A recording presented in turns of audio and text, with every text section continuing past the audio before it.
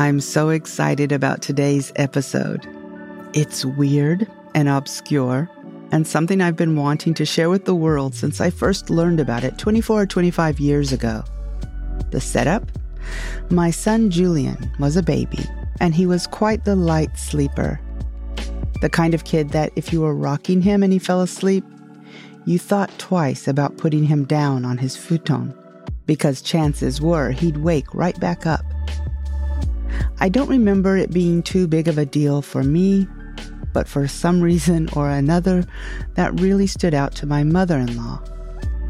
Cue the day she told me his kan no mushi ga tsuyoi, which I had no idea what she was talking about.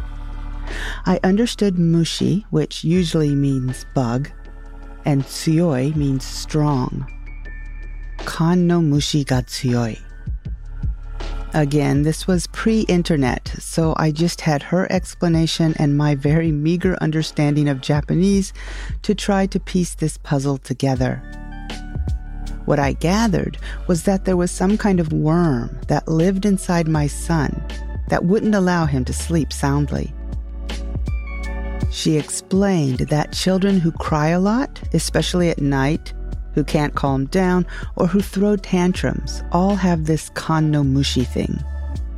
She kept rubbing circles on the palm of her hand and said the worm needed to come out. She even bought me some strange medicine that she wanted me to give him, but when I asked her what was in it, she couldn't really explain. Or maybe I couldn't really understand. I'm sure you can imagine my utter horror and confusion. A worm lived inside my kid? Well, this dismay lasted quite a few years. But now, thanks to the invention of the internet and my Japanese having gotten a little bit better, I now know what she was talking about. And today I'm going to tell you everything I've learned and heard, so you too can have your mind blown by these dorky-looking parasites that are living in your children. Uncanny Japan is author me, Teresa Matsura, exploring all that is weird from old Japan. Strange superstitions and old wives' tales, cultural oddities and interesting language quirks. These are little treasures I dig up while doing research for my writing, and I want to share them with you here on Uncanny Japan. I hope you like the show. Hey, how are y'all doing today? Very well, I hope. I want to start by thanking everyone who listened to, subscribed to, and even reviewed the new Soothing Stories podcast. I've been so nervous about it, but you have helped calm my anxious mind with your kindness, and have got me very excited about future episodes and stories. The newest episode should be up soon, should be up already, I'm not sure, it depends on when this comes out, but it's going to be Sand Walls Paper Doors. It's a remastered mix, so you've probably heard it here, but it sounds a whole lot better if you'd like to give that a listen. After that, I'm going to read The Yellow Wallpaper, another sweet horror piece to put you to sleep. And don't think the irony of our new podcast name and the stories I'm drawn to is lost on me. I kind of find it hilarious, actually. Okay, on to today's show and the microscopic bugs. I've seen kan no mushi, also called kanmushi, translated as a disease-causing bug. That sounds about right, but let's look at the kanji. Mushi, we know, is bug or insect. Kan, however, is a character that refers to, and I'm quoting here, a type of pediatric illness characterized by malnutrition due to digestive problems or parasites. That character kan is the one used these days. It used to be different, though. Let's go back almost 500 years and look at the medical text called Harikikigaki, which is probably the funnest word in Japanese to say. Harikikigaki. Anyway, here you won't only find various diseases and how to cure them with acupuncture or herbal medicine. You'll also find, I'm convinced, where all those wacky Ultraman and Kamen Rider villains come from. The illustrations are absolutely adorable.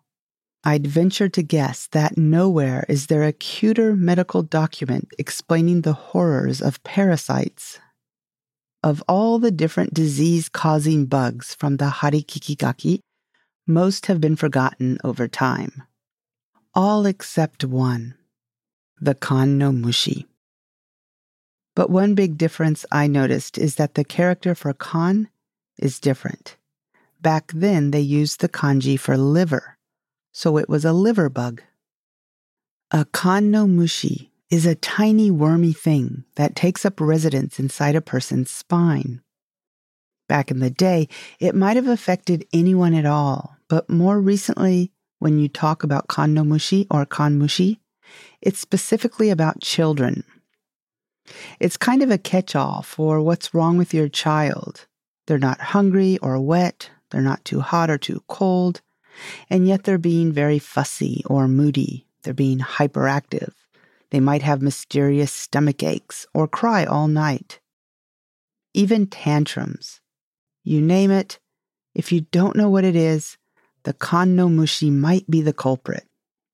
But as the Harikikigaki text states, you can't treat a baby or a child with acupuncture. It's too harsh for their little bodies. So there were other ways to drive out this offending, albeit kawaii, bug. And I'll get to those in a minute. But first, I'm not saying every Japanese person you meet will know about this phenomena. They won't. The younger the person you're talking to is, the less likely they'll have heard of it. However, remember last week we talked about Koshin Shinko, the ritual held every 60 days, where you stay up all night long? Well, Kan no Mushi is quite a bit more well-known than that.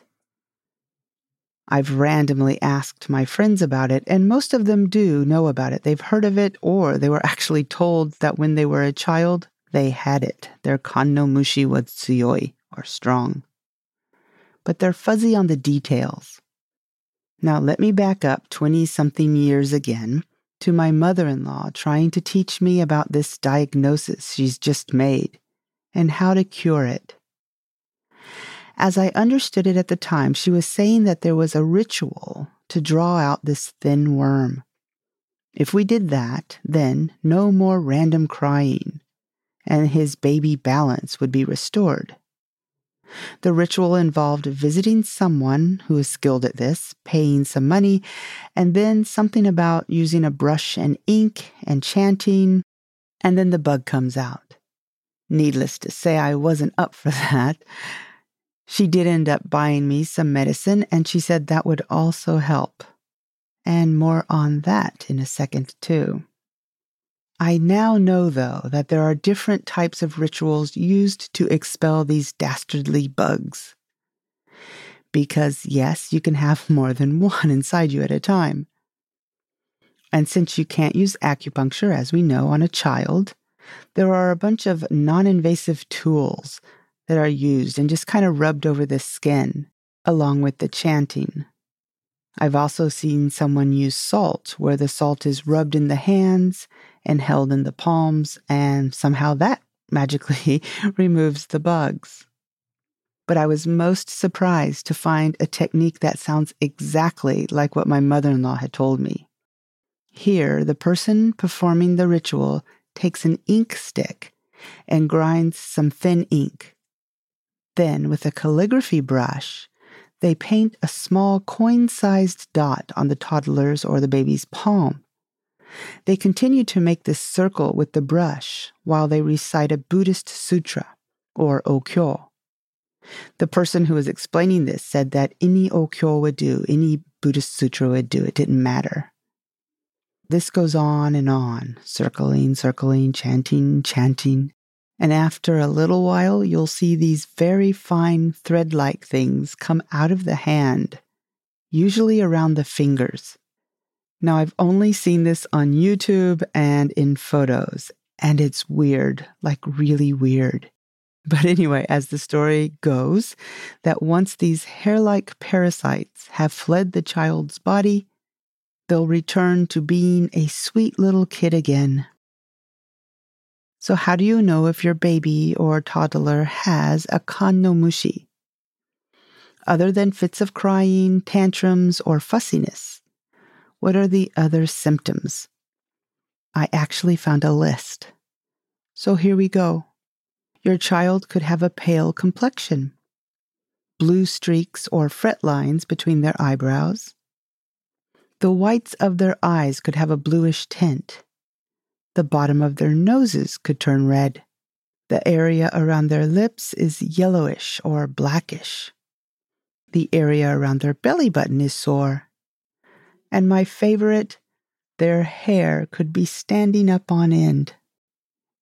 If you don't have someone around who can do the ritual, you can always get the medicine. One that is quite popular is called Uzukyu Meigan, which I learned from their website has been around for more than 400 years. I always wondered what was in that little vial my mother-in-law gave me. It looked cool. It was tiny, like the bottle was half the size of my pinky finger, and it was filled with these really, really tiny, shiny beads. I was supposed to give him one a day. Instead, I ate a couple. They were very bitter, and I'm not sure what came of that.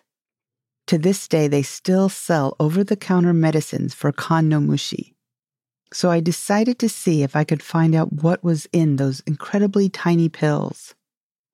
The Uzukyu Meigan website was very kind and gave a listing and a description of all the herbs, spices, and eyebrow-raising ingredients. So remember, this is a 400-year-old recipe that's still being made today. So here we go. The first ingredient is ginseng. That's fine. Musk. Something called oren, which is a wild grass called Japanese gold thread. And kanzo.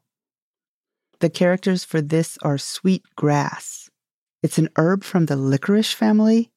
I've actually had this quite a bit throughout the years. It's said to help relieve sore throats and stomach pain. Okay, so up till there, we're pretty fine. Then comes something called go or bezor. Bezor, depends. There's different pronunciations I found. Let me tell you what a bezor is, in case you don't know. And this is going to get weird. Bezor is a Persian word that means antidote, and it was thought to be a universal antidote against all poisons. But what is it?